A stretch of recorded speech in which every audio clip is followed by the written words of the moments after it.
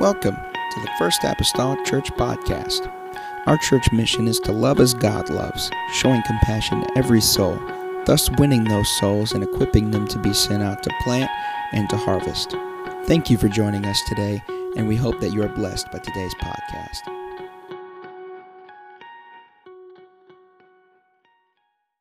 Us through the righteousness of God and our Savior Jesus Christ.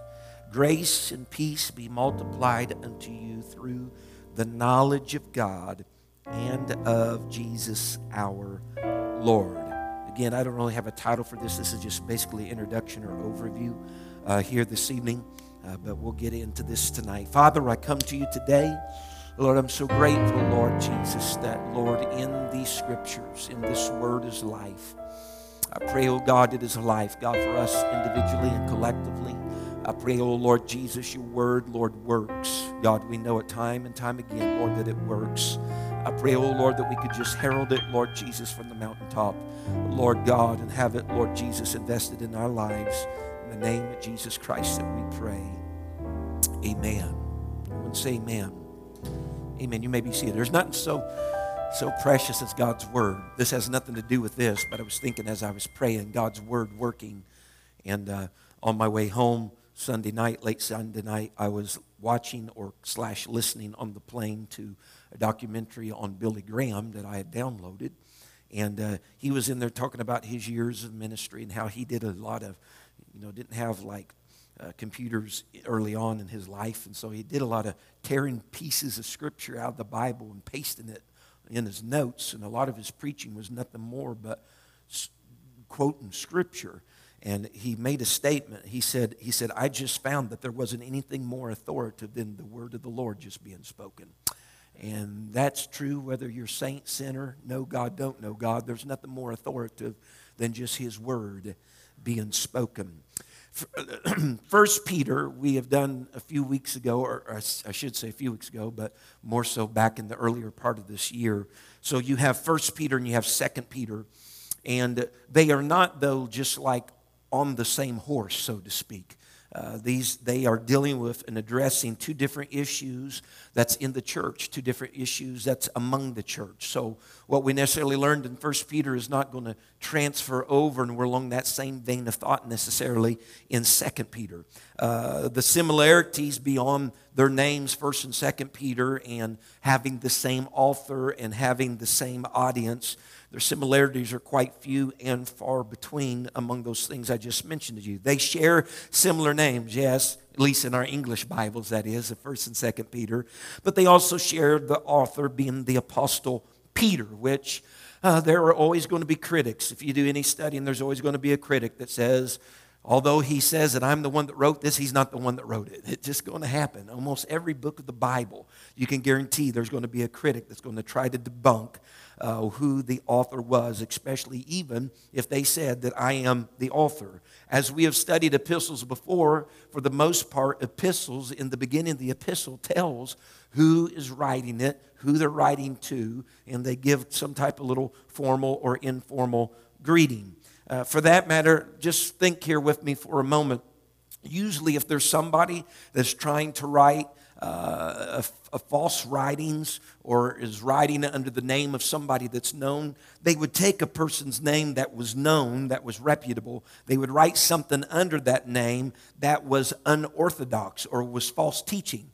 So whenever you look, though, at Peter, his name is being used as the author, but he's not writing some type of false doctrine. It's true according to the rest of the scope of the Scripture, which would just do nothing more but underscore Peter is the one that probably wrote this. This is not somebody that's trying to use his name for their own use or benefit, because 2 Peter has sound doctrine that's in accordance with the rest of Scripture from Genesis to Revelation. The opening verse claims then, for our purposes, verse number 1, the authorship being Simon Peter, who even a few verses later in verse number 16, he attests to the fact that he's speaking of himself along with James and John, that they were eyewitnesses of his majesty. And he's alluding all the way back to the Gospels whenever Peter himself, James, and John went up to the Mount of Transfiguration and saw the Lord's garment shimmering and glowing, and see as it though there was a change with him, and Moses and Elias showed up there on that mount. And so again, that does nothing but endorse that this truly is Peter who has authored this particular book of the Bible. And so Second Peter, when we read who he is writing to, and it's always important to know who you're writing to for the scope of this book, he has no particular recipients in mind, it would seem at first in our reading, because the Bible says in verse 1 that he is addressing them that have obtained like precious faith with us. So that's kind of, painting with a broad brush. I'm talking to those that have like precious faith with us. But when we go a little bit deeper, as we get deeper into 2 Peter, we will come to find out that his audience is the very same as it were in the first book of Peter. According to 2 Peter chapter 3 and verse number 1, Peter says, the second epistle, which what this is, beloved, I now write unto you, in both which I stir up your pure minds by way of remembrance. And so if this is the second epistle he's addressing to them, he must have addressed a first epistle to them, which we notably agree to be 1 Peter. And so the people that he wrote to in the first Peter is the people he's writing to in the 2 Peter, and he so happens to include them as being people who have also obtained the like precious faith that he had obtained. And so with that in mind, it's probably then going to be dated after 1 Peter, which would be somewhere around 66 or 67 AD, whenever Peter wrote these things. And his audience being the same as those in 1 Peter, if you'll remember, 1 Peter wrote to those that are scattered among some strangers, scattered among certain locations of Pontus and Galatia and Cappadocia and Asia and Bithynia. You can read that in the first few verses of 1 Peter. He wrote in that time and now to the northern part of Asia Minor, which today would be known as modern Turkey. But nevertheless, he is addressing again a large span of people, and that's important. People of diversity of land, diversity of culture, of education. As a matter of fact, predominantly his audience is probably a Gentile audience, with a segment of them being the Jews. But in reality, in 1 Peter, if you remember, he wrote primarily to strangers and pilgrims, not because of being literal strangers and pilgrims, but they were strangers and pilgrims because of their new birth experience. Their new birth experience set them apart from the rest of the world, as your new birth experience sets you apart from the rest of the world. And so he's still talking to those people, whether they be Jew or Gentile. We all need a new birth experience, correct? And that new birth experience, regardless of our race, nationality, sets us apart, all right, unto the Lord. But interestingly, in 1 Peter, he only pinpoints the Christians by their geographical location, Pontus, Galatia, Cappadocia. But when we get to 2 Peter, he takes those same people, but he goes a little further than just location. He pinpoints them by their spiritual experience, to them that have obtained the like precious faith as we. And he does that, I believe, with intention. Because we're going to find out in the book of 2 Peter that he is going to be combating a lot of false teachers, a lot of false prophets. And he's not talking about Christians that are just in per se a location. He's talking about Christians that have a spiritual experience. And he wants them to be convinced of their spiritual experience, because there's going to come other quote-unquote spiritual things their way that they're going to have to know where their feet are planted. And that's not just good information for Peter's day. That's good information for our day. Amen. We need to know where our feet are planted. And so whenever you come to the second chapter of 2 Peter, and if you were to take that and put the book of Jude side by side, you're going to find that they are very, very similar. As a matter of fact, it is almost in some areas word for word redundancy between the second chapter of 2 Peter and the book of Jude. Now, I would like to tell you that I am so smart that I can tell you that Jude borrowed from Peter or that Peter borrowed from Jude. But I don't know which it is. For that matter, they both may have borrowed from a similar source. For that matter, I don't know which is which. But I do know whenever they wrote, in our English Bibles it's so similar, but in the language of the Greek, their wording is different. Just like if I were to take something and read it and paraphrase it in my own words, and Brother Mason would take the very same thing and read it, paraphrase it in his own words, the overall meaning may be the same, but the word usage that we may use may be different. He might use the word love, and I might use the word admire. You understand what I'm saying? And so whenever we come to second chapter of 2 Peter and Jude, it seems very so the same. Don't know if they borrowed from each other. Don't know if they took it from the same source. But nevertheless, it's well known among us now. Some may even think, well, maybe Peter maybe perhaps borrowed it from Jude, and now Peter is throwing it out there because Peter is more well known than Jude, okay? He has more clout than Jude. And so, if they didn't listen to Jude, maybe they'll listen to Peter. I've had some people, say before, if such and such says it, it'll go through. But if that person says it, forget it. Just because they have a different status in life and they have people put a little more credence in that person because of their position or role. So maybe that happened. I don't know. But nevertheless, if Peter just borrowed it from Jude, or Jude perhaps borrowed it from Peter, maybe Jude was just reminding everybody something that Peter had already said. We'll never know. People probably think they know, but we'll never know in reality. But nevertheless, in 2 Peter, the words that are being spoken that are very similar to Jude's, in 2 Peter, he is using that information, urging his audience about false teachers. He's using it as a preventative measure. He's saying it's going to happen. They're going to come. This is going to come. You need to be aware of this. What's going to take place, what's going to happen. Whenever Jude is conveying the same information, he's dealing with circumstances that have already happened. As a matter of fact, you'll read how he talks about men have crept in unawares. It's already taken place. So Jude's being proactive with the information, or being reactive really with the information, and Peter's being proactive. He said it's going to happen. Jude in that chapter, he's combating the perversion of the doctrine of grace. People turning grace into a sloppy grace. He's combating that doctrine. But when we look at the second chapter of 2 Peter, Peter is dealing with the idea of people buying into the fact that maybe there's not going to be a catching away or the rapture of the church. Maybe there's not going to be a judgment of all things in the end. And so Peter is using it against those things, combating that idea, because that was something he's going to deal with in this book. People considering the idea that the catching away or the rapture of the church may not happen, or that there is not going to be no judgment to come. Now, where does that rest then for the people of Peter's day? Well, I'll tell you what's rest. Would they think it mattered really how they lived their life if there was no catching away, if there was no judgment to come? If someone could sell them a lie that there would never be a rapture, they would never have to worry about judgment to come, do you think that they would be too worried about how they're living their life in the present?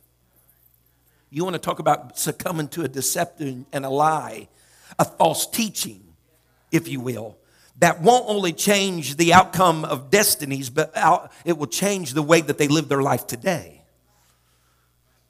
In reality, things have not changed much, folks.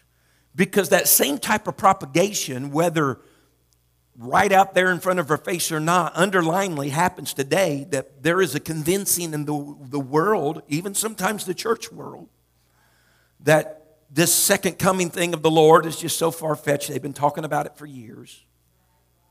Or that you're being judged right now as you're living upon this earth. You don't have to worry about no future judgment. Right? And so these are the things that they are combating. Jude is dealing with those that have come from the outside in. And what we're going to learn, though, in 2 Peter, that I think is more scary than anything, is that Peter deals with those who have become corrupt on the inside. We got a mole among us. This is an inside job. And so when we consider that he's going to be combating false teachers and error, I tell you tonight that the fight against error, the fight against false doctrine, has been a fight of the centuries, if not a fight of the ages. There were those among, and if you'll just bear me a little time here, but there were those among the Corinthians that they did not believe in the resurrection of the dead, Scripture says. Paul told the Ephesian elders as he was about ready to depart from Miletus in his farewell speech, he was on his way to Jerusalem. He told those boys, he said, there's going to be grievous wolves that's going to come. They're not going to spare the flock. That men would arise from among them. The Ephesian elders, the church body, he said, they're going to be people that's going to rise from among you, speaking perverse things to draw away disciples unto themselves. Paul even said in Timothy and in Titus, he stressed doctrine correctness, and he predicted that there would be a people that would fall away from the faith, being taken by seducing spirits and doctrines of devils. He even warned of the church, or churches, if you will, that would become less than what they had been born into. Not enduring sound doctrine, but with itching ears, heaping to themselves people that are speaking fables. And so I tell you today, this whole concept of fighting error and fighting doctrine, incorrectness and false doctrine isn't something new for our day. It has happened since the ages, since the very beginning of time, for that matter. And so it's in 2 Peter that Peter begins his letter with emphasis on that we need to know what we know, and we need to grow in that knowledge of the Lord Jesus Christ and have a sure setting in that. He said that we were born into this thing, or that we have this precious faith through the righteousness of God. He later talks about how our grace and peace is to be multiplied through the knowledge of God in the Lord Jesus Christ, because there have been and there will be false teachers. And I state it from my viewpoint today. There have been and there will be and there is false teachers. For that matter, Peter spoke to them that there was a departure from the way of truth all the way as old as during the flood generation, when men's hearts were wicked continually, even going further back, if you will, when the angels of heaven lost their first estate of being in the heavenlies and cast down the third that was taken with the tail, if you will, of the enemy. So there's been this departure from the very beginning of time. There, in essence, there has always been some type of falling away. But thank God that in the middle of a falling away, there is a getting up unto as well. Amen. And I want to be accounted among those tonight, don't you? So Peter is going to let us know in this book that they are going to be fighting with an idea, with concepts of people that are going to be in denial of the redemption that was given to them. And watch this now, that even going to deny the Lord who bought them. And that is pointing to denying the lordship of Jesus Christ. The lordship of Him being master. Him being the one with the only say in our life. Denying the Lord that bought them. And so Peter's purpose, he wants to acquaint the people. Here's what he's going to do in chapter number 1. He's going to acquaint the people with what's genuine. He's going to acquaint the people with what's real, with what's true, an experiential knowledge of the Lord. Why? Because in the second chapter, he's going to say, here's these false teachers. Here's what they're going to do. He's wanting to acquaint us with the genuine so we won't be deceived by the false. Right? I know we've said 1,000 times, they used to say in the banking world, before they had all this neat stuff, they put on bills and stuff to see if it's counterfeit. They used to say the way that they taught people to know what the counterfeit was is they constantly kept the genuine in their hand. And as long as they kept the genuine going through their hand, they would know when a counterfeit showed up, because they become so familiar with what's genuine, they would know an oddball when they seen one. And so Peter's saying, if I can get you more acquainted with what's genuine, what's real, what's truth, expose you to that, let you live, drink, smell, sleep with that. He says you'll know when something of deception or a falsity comes your way. And so Peter wants this to be seared inside of their conscience. He wants it to be seared in their conscience that the coming of the Lord Jesus Christ is true, that it's not a fabrication. It's not some story or fable that's just spoken of, some cunningly devised fable he'll speak of. He wants them to know that it is a fact, it is truth. And he also wants them to remember all of the truth that they have been taught, so that whenever these false voices come, for that matter, false, flamboyant, notable voices come, that's among them speak, but they speak falsities, that they'll be able to say, I know better, because I know what I've been taught, and I know the truth that I've been taught, and I'm not going to fall into this trap of false doctrine. And so, because the fact of the matter is this, if we have no biblical truth or biblical moorings or tethers or ties, we're in essence many times like a ship without a rudder. We'll be just conformed with whatever way the wind blows. The sea rises and falls if we don't have that. So, I want you to consider, pair and contrast here just real quick, some of the differences, just a couple. 1 Peter versus 2 Peter, because these are two different beasts, somewhat by nature. In 1 Peter, you will remember that 1 Peter focused on the dangers from the outside world. In 2 Peter, again, we're going to be looking at the dangers on the inside what was called Christianity, inside what was called the church. In 1 Peter he was trying to help those that were suffering Christians, if you will. They were suffering with persecution from the exterior. But in 2 Peter, it has been written to expose false teachers, false doctrine from people that claim to be, quote unquote, Christians. There's no deeper deception than someone that's your own. Because it's kind of like, it's kind of like David in the scripture in the Psalms talking about how it was one of his own that hurt him.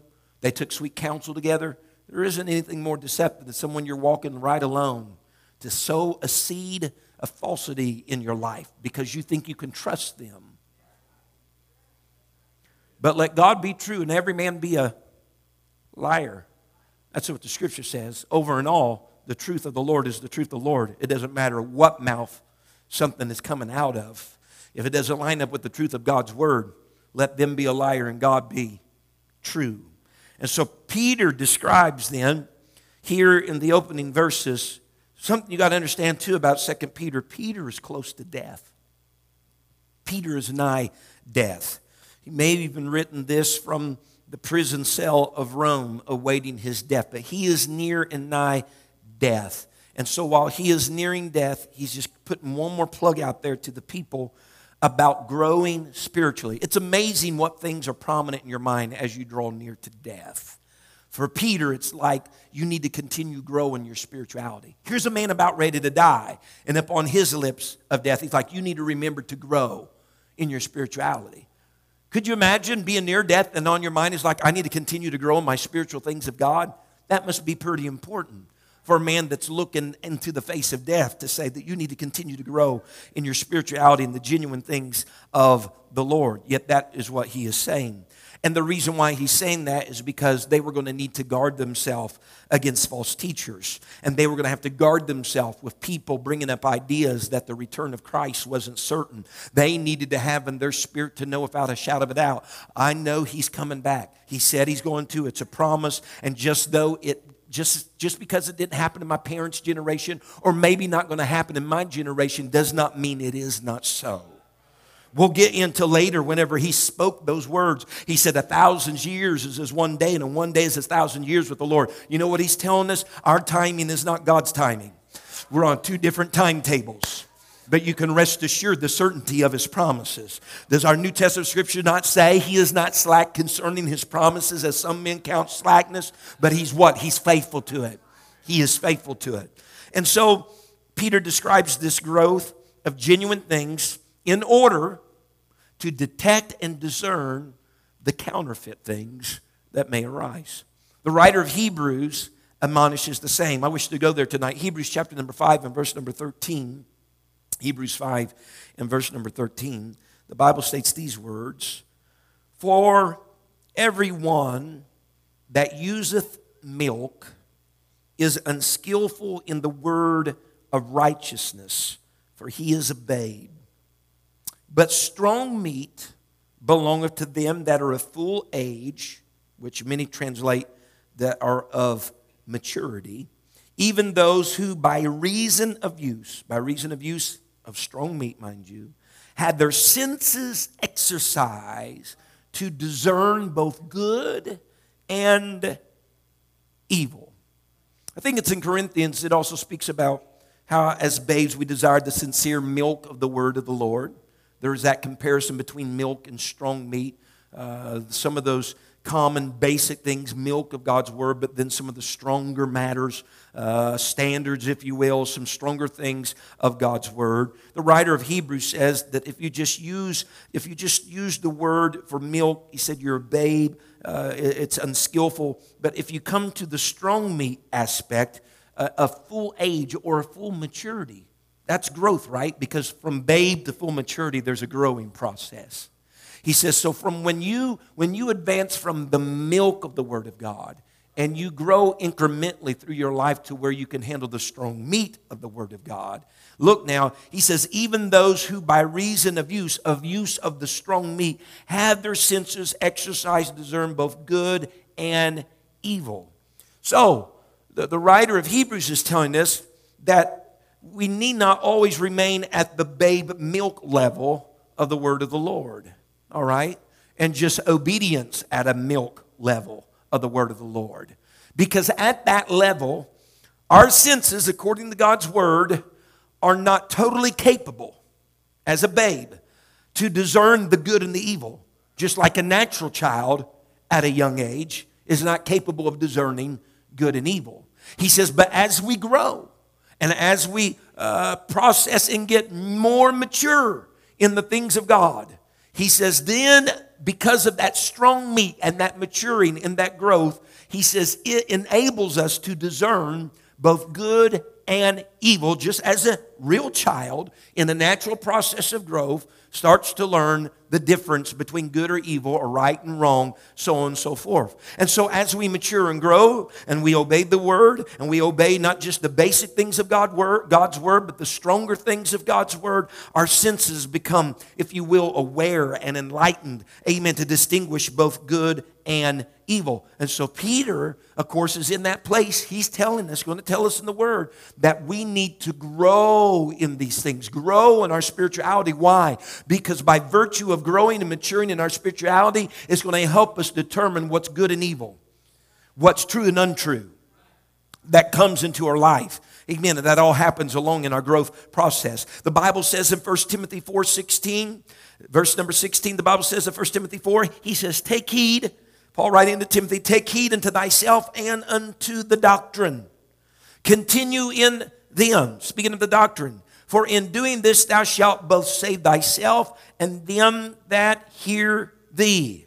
It's interesting, Paul telling Timothy that really, in essence, doctrine is a means or a vehicle to salvation.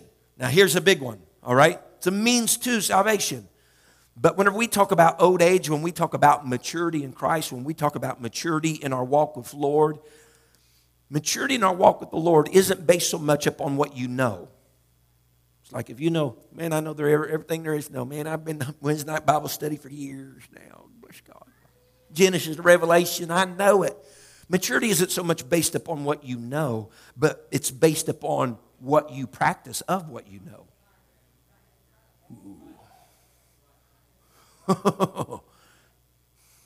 It's what you practice of what you know. And we'll look at this a little bit later before we get done tonight, because there is a difference in knowledge and experiential knowledge. Knowledge that you live out in experience. And so maturity is that knowledge that we live out by experience. It's taking the principle and applying it to real life. He says, now look now, he says by reason, Hebrews 5 verse 14, he says by reason of use, which basically means this, that strong meat, that place, that growth, that maturity, by reason of use, those things become not like a weekend thing, but they are a habit of your body and it's a habit of your mind. It's something that you do over and over again. It's a maturity that you reach that you don't just touch and then leave, but it's something that you use over and over again in your daily life. It's something that you practice, we might even say, over and over in your daily life.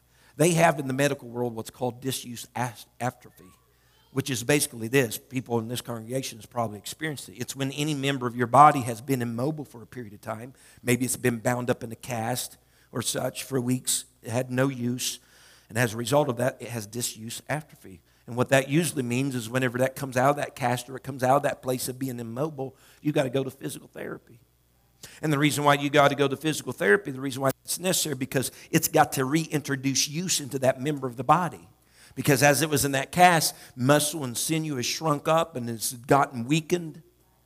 It's not as strong as it used to be. Compared to this arm over here that you've been lifting all the pots and pans with and emptying the trash if you didn't have no other, regulation set to you. But because one was being used daily and the other one instead over there dormant. Amen. And so this is kind of what the writer of Hebrews is relating to. It's by reason of use. That constant use of that allows it to have the strength, allows it to have the capability to function the way that it needs to function. Now let's go on. I don't want to wear out, just the introduction. Simon Peter, verse number 1. Simon Peter, it denotes him, a servant and apostle of Jesus Christ. In 1 Peter, it was normally just Peter, but he relates himself in this one as Simon Peter.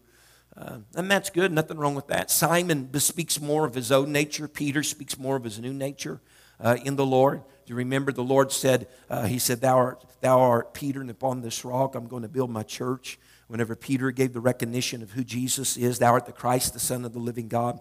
And there's a change really from that point forward that you don't see much use of Simon, which is his old nature type of personality, but you see much more of Peter's new nature personality. But Peter says, and this is important for our whole study on 2 Peter, Peter is, and he notes this himself, he says, Peter is a servant of Jesus. Now, that word servant is interesting in our Bibles.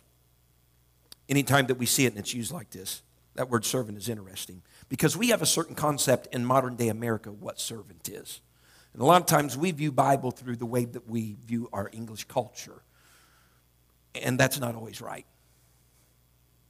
And so whenever Peter says he's a servant of Jesus Christ, in the Greek it's the word doulios, which really relates to this. Peter, a slave of Jesus Christ. Even in that culture, when we talk about servant and slave, we are really talking entirely about two different things. The King James has really softened the relationship here between Peter and the Lord to be in servant role. When you're a servant, you voluntarily make yourself in a position. When you're a slave, you've been bought and you're owned by somebody. The reason why this is so important even for a modern day church is because some of us are trying to serve as servants of the Lord rather than slaves unto God. Yeah. And so this word doulios, there are at least 6 Greek words for the word servant. But doulios is not one of them. It's slave.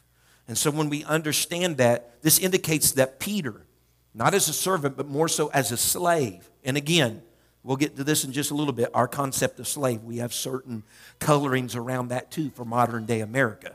We're thinking of the South and the North, and we're thinking about, 1968 and backward, and we're thinking about all these things. But again, you have the wrong concept if you're trying to view it through Americanized eyes. And so here he is. Peter's trying to indicate, as a slave then, I'm submitted to Jesus. And I'm submitted to his lordship. What he says goes. He's the master. I'm the slave. I'm under his authority. I have no inherent authority of my own.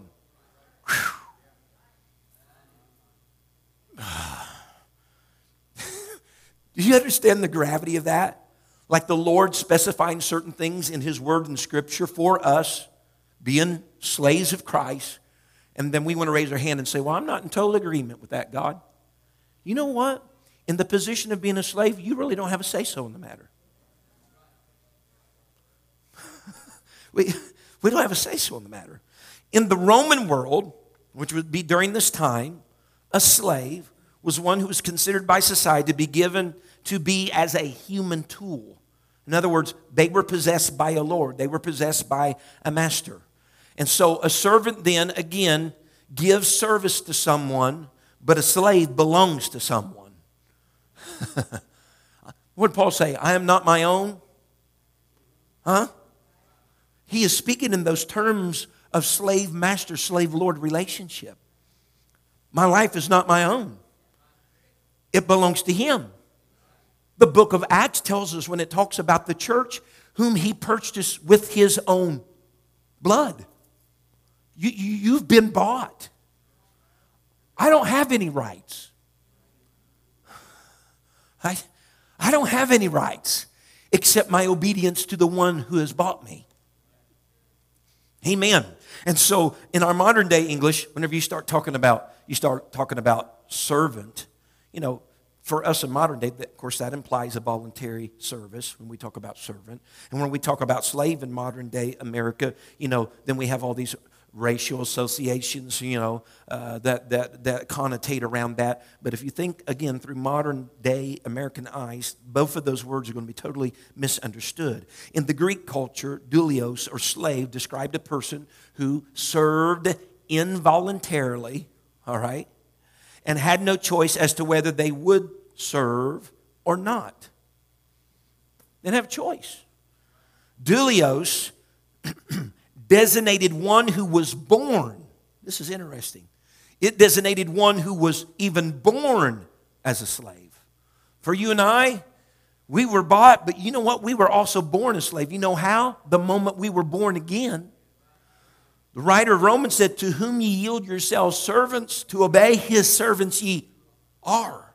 And so whenever you were born again of the water and the Spirit, you were born as a slave through your new birth. And so here's the interesting thing about being a slave. You don't like me saying that because of the connotation of modern day America, all right? But here's the importance of us being a slave. We serve another, not ourselves.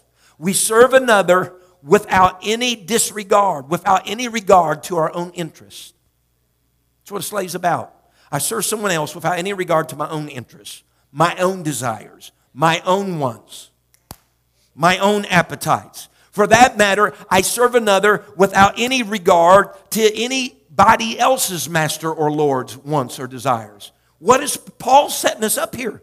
Because there's going to come some false teachers. There's going to come some false doctrines. And you know what he's saying? You're already a slave to somebody.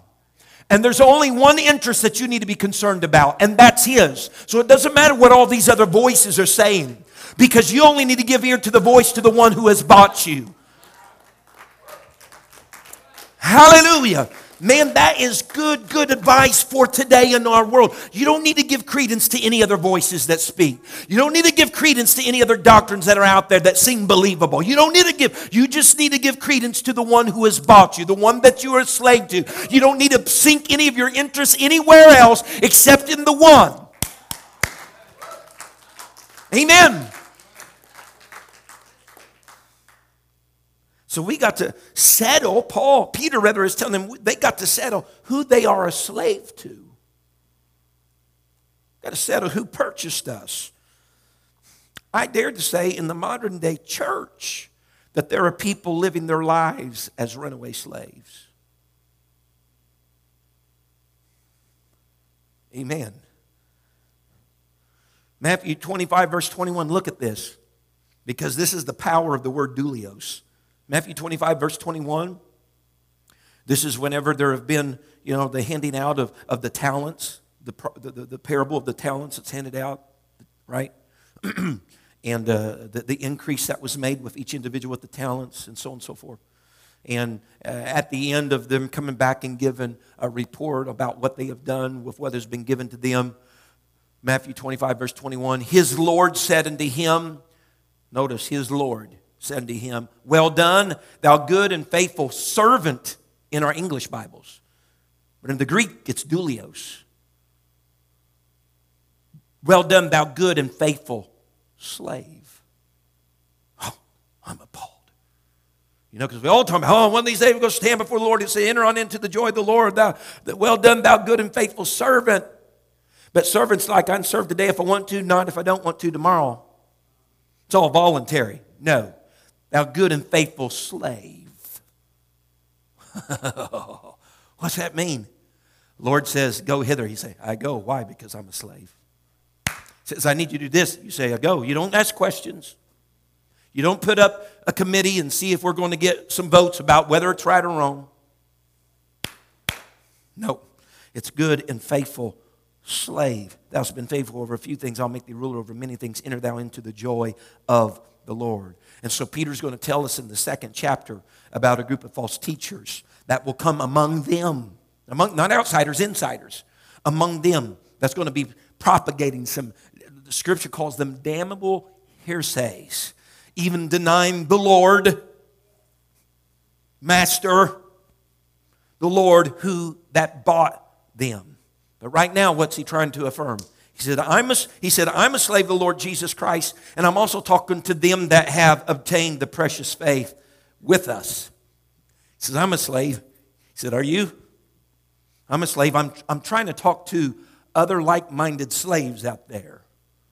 And he says, I'm talking to you all because I'm telling you we've obtained the same level of like precious faith with the Lord. We are slaves of the Lord Jesus Christ. And I want you to get that in your mind because they're going to try to become some people that's going to try to shift you from Him being the Lord of your life. Amen. He says, to them that have obtained like precious faith. Like precious means they have obtained the same privileges that the Apostle Peter had. They have equal standing or footing, just like the Apostle Peter. It didn't matter if they was Jew or Gentile. Because of their experience, they have the same level of standing as the Apostle Peter. There is no one any better or any less than good. We all have equal standing. With our equal standing comes equal privilege and responsibility. Amen. We all stand at a level spot before the cross of Calvary. Amen. It's like precious. It was the same word that was used where they would talk about strangers or foreigners who were given equal citizenship in a city, meaning we all come through the same door. We all have the same responsibilities and requirements, but we have the same privileges and promises. Amen. We all come into this thing at an equal spot. And so the faith that they received or the faith that they obtained on this equal footing, they've obtained with the rest of the church. Jew and Gentile church, amen, the early church, amen, in the book of Acts, same footing. It's no different. As a matter of fact, when you read in Acts 14 verse 27, we talk about this concept, an idea of faith or a saving faith or a dogma, if you will, or a set of beliefs. Faith, Acts 14 verse number 27 speaks about a door of faith. How our door of faith has been opened. Let's think in just a real literal sense right now. You could probably go out right now and buy a hollow door with cardboard in it pretty cheap, couldn't you? You know, one of those just old cheap doors. Just a door. Little value, not really worth much, you know. If you stepped on it just wrong, your foot's going straight through it, you know. If someone wanted to break in, they just break right through the door. Even if it don't come open, they can just make entrance because those things are just hollow. A little cardboard or whatever inside there. Not much value. But when we talk about a door of faith, that door may not be worth much, but if you put that door on the front of a palace, and it is the means by giving you access to the palace, an elaborate palace, you've just increased the value and the worth of the door because of what it gives you access to. He says in Acts 14:27 that there is a door of faith. And the preciousness of faith that even Peter is speaking of in his book is precious because of what that faith opens us up to. It opens us up to some glorious things in the Lord. For that matter, Hebrews 4:2 says this, for unto us was the gospel preached, as well unto them. But the word preached did not profit them, not being mixed with faith in them that heard it. It says they both received the same thing, but one was mixed with faith, and faith made it profitable. Faith made it profitable. And when we talk about faith, even as Peter is talking about faith, faith is just more than just a mental assent to truth, I believe. Faith is just more than a mental assent to truth, I believe. But faith, in this word, includes then not just the mental assent of belief, but a surrendering of our will to what we believe in, to the degree that it affects our behavior and conduct and way of life. Faith is more than a belief. Faith is believing enough that you'll submit your will to what you're believing in, and then it'll have influence on your life. Someone say amen. We're saved by grace through. That's because it's more than just a belief. Your will is involved. And when your will gets involved, it affects your conduct. Someone say amen. 43. We got to run, don't we? Get my running shoes on. Amen. He says, this precious faith with us through the righteousness of God and our Savior. This is still verse 1. Through the righteousness of God and our Savior, Jesus Christ. Through righteousness. This is through His righteousness. We know Isaiah, our righteousness is as filthy rags. There is none righteous, no, not one. But whenever we come to the Lord and we have this gift of salvation that happens into our life, 2 Corinthians 5 said that he did not impute to us our transgressions. But in Romans it says that he imputed to us his righteousness.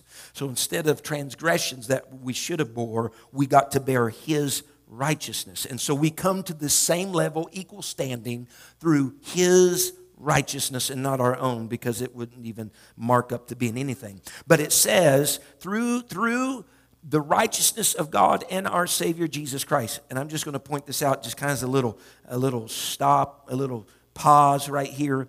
The literal wording of that in the Greek is this: the righteousness of our God and Savior Jesus Christ. And the reason why that's important to us as apostolics, one God believers, is that there is a rule in the Greek language that says this, and just listen to me: when two singular nouns, namely God and Savior, when two singular nouns, which are not proper nouns, fall under the same article, the article is our.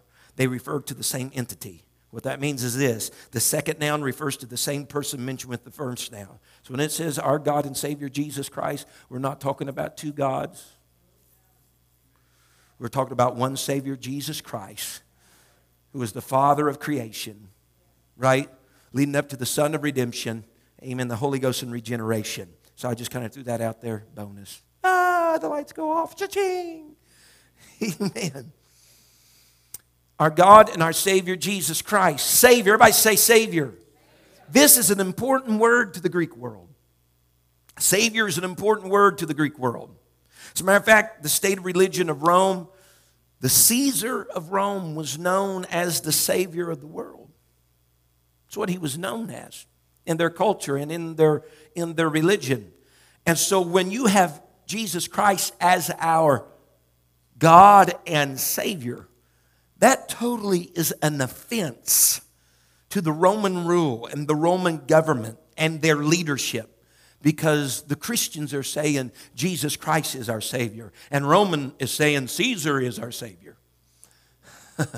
So we got something going on. Even so much that in that day, a physician that helped with the sick, that nursed them back to health, and also captains of armies that helped bring deliverance in battle and brought safety to their warriors. Both these two occupations, you might call them, a physician and a captain of an army, both were many times called soter, which is the Greek word for Savior. A physician was known as a Savior, and a captain of an army was known as a Savior. Isn't it interesting then that Christ, our Lord, would also then be known to us as Savior? Because there is no physician like our great physician that brings health, and there is no captain like our captain that brings deliverance and also safety in the time of need. Verse number 2, going on, can we a little bit? He said, grace and peace be multiplied unto you. Now Peter, again, he's speaking here predominantly to saved people. Yet he's telling this should be like one of these wow moments. He's talking to saved people, but he's telling saved people that grace and peace still needs to be multiplied. Whew. What? Yeah, grace and peace be multiplied unto you. That's the story for all the saved. Still yet today, we still need grace and peace being multiplied. And here it is, grace and peace be multiplied unto you through the knowledge. Everybody say knowledge. The knowledge of the Lord. We'll look at this just here in a little bit, because that word knowledge there isn't just, again, it isn't just intellectual knowledge. It's experiential. Knowledge that's experienced, that's lived out, that's practiced. Grace and peace is multiplied by that. It's knowing Jesus Christ, if you will, in his lordship. You're slave, he's master, he's Lord. Your grace and peace increases as you know him as Lord. As I know him as Lord, as I obey him as Lord, grace and peace just arises the more that I recognize and are in obedience and tandem with him being the Lord of my life. Look how it's ordered. It's grace, then peace. It's evident that those that experience his grace will experience his peace. Amen. And the peace that he's talking about, the literal peace that he's talking about right here, it means this: the binding or joining together what is broken or divided, the setting the divided parts at one again. Grace and peace from the Lord Jesus Christ. Do you know something was broken all the way back at Eden? Right? There was a relationship broken all the way back at Eden. But whenever we come to the like precious faith, as the Apostle Peter did, there comes this multiplication of grace and peace in our life. And there's the joining together of what was broken, what was divided once again. Because until that day, you know what's happening? We as mortal men are at war with a holy God. We are at war with a holy God. And peace in its simplest definition is a stop or absence of war. And whenever we stop being at war with God and we rather become at one with God, then there is peace that abounds. The Bible says in Romans 5 and verse number 1, therefore being justified by faith, we have peace with God through our Lord Jesus Christ. He says grace and peace be multiplied. That means to be made full, to be made to grow, to be made to increase. As our knowledge of God grows, experiencing practice, as our knowledge of God grows, grace and peace is multiplied in our life. Again, that knowledge is not just intellect. Oh, I know this. No, it's putting that into practice. There is a big difference for me personally, or anybody for that matter. There's a big difference if I grabbed a book off the bookshelf and it's all about sky jumping, and me reading a 250-page book about sky jumping, about other people's experience sky jumping, on how to sky jump. Be a total difference in that and me suiting up in the plane, got my parachute on, doors open, wind's flapping, 50,000 feet or whatever, 20,000, we'll not go 50, and me jumping. You understand? It's one thing being knowledgeable of something by having intellect of it, and there's another thing about being knowledgeable of something because you've been there and done that. Peter saying, the grace and peace being multiplied in your life isn't based upon how much intellect you have about God, but it's about what things you allow to be played out and practiced in your life that you know of God. And he's going to come to show us as we go through. He says when it comes to these false teachers and stuff, he says it isn't your intellect that's going to get you through. It's going to be your experience of practice in what you had known. Hold on. Hold.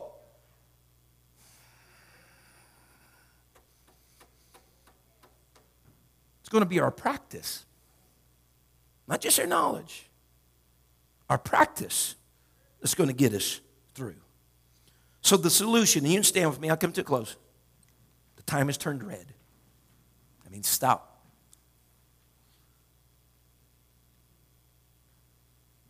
Peter then is going to underscore over and over again that the solution to false doctrine, the solution to false teachers is knowledge, experiential knowledge, knowledge that is experienced, practice. Like 16 or so times in just 3 chapters, he talks about knowledge, the knowledge of the truth. And there is a big difference, just knowing and then practicing. It's illustrated real well for us in 1 Corinthians 13:12, where it shows the 2 types of knowledges, one that's just intellectual knowledge and one is that knowledge in practice. It's right here in this verse. For now we see through a glass darkly, but then face to face. I know in part. That's that intellectual. In part. He says, but then shall I know. That is by experience, by practice, even also as I am known. It is that full panorama of knowledge that goes beyond intellect, but it's intellect with practice. You have both sides, if you will, of the hemispheres to put together to make a whole. That this what I know, I can justify and quantitate because I've done. You hear me? It's kind of like reading up on how to change your alternator. Read all day on it. Matter of fact, there are probably people got out different ways to do it. But then do it. And you can quantify what you knew to be true because you've done. And there is a place in our relationship with God that we need to get beyond just from what we have heard to practice, that we can quantify what the preacher has preached. That there can be the harmony between what has been said and what has been done. That you know what? It was exactly like they said. It was right. Peter says that's what you're going to need in order to combat false doctrines that's going to come. He says because they are coming and they've always came and they always will come. And so we got to grow in the knowledge of God. We got to grow. We have the same opportunities as great Peter did. And so we have all been afforded the same place. Can we just raise our hands right now to the Lord, bow our heads in this place, Father? God, I need you today. I pray, Lord, you would help us, Lord Jesus, from this point forward as we springboard, God, into this study on the book of 2 Peter. I pray, oh God, bolster our faith. God, bolster our faith. Let it be more than just an assent, Lord God, to truth, but God, let it be a surrender of our will and a reordering and managing, Lord, of our conduct. Help us, God, to attest to being slaves, not servants, Lord Jesus, that serve in, Lord, sometimes, but God, slaves, God, that have no interest of our own, but we are at the beck and the call of our Master, and yet we are in a love relationship with that. We're okay with that. We like that because we like who we're serving. Hallelujah. We have a relationship and a love and an endorsement with who we're serving. Hallelujah. And we know, God, that you have our best interest in mind. I pray, oh God, today touch each and every heart and mind and soul. Help us, God, as there were words given for that day of false teachers and false doctrines, that perhaps in the next few weeks you're giving us words for our day, Lord Jesus, with false doctrines, Lord, and teachings, God, that are proliferating through our world, even, God, as it was in Peter's day in and among the church. God, for there are things that are blossoming up, God, that people that have notoriety, God, place them in position, Lord God, may, Lord, say, well, you know what, that isn't like it used to be. You don't have to worry about that. But God, we got to take all that and measure it against your word, the experiential, Lord God, what we've experienced, knowledge of God in our own life. God, that we would keep these things for safekeeping unto a holy Master, a holy Lord. God, I love you and I appreciate you for it, Jesus, in your heavenly name. God, bless your people, Father, this week. God, strengthen them. Help them, Lord, to be empowered. I pray, oh Lord, by that Spirit that they have received, God, those light, precious, Lord Jesus, things that they have had. In the name of Jesus Christ that I pray. And the church say amen. Hallelujah. God bless you this evening. Let's come back Sunday morning, Sunday night. We got church. Let's do church. Amen. God bless you in Jesus' name.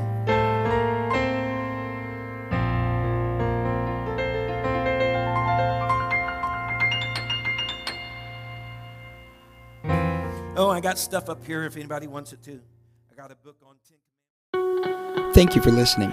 If you would like more information about our services and activities, you can find us on Facebook, Instagram, and Twitter with the username FACMC. Again, that's FACMC. Thank you and have a blessed day.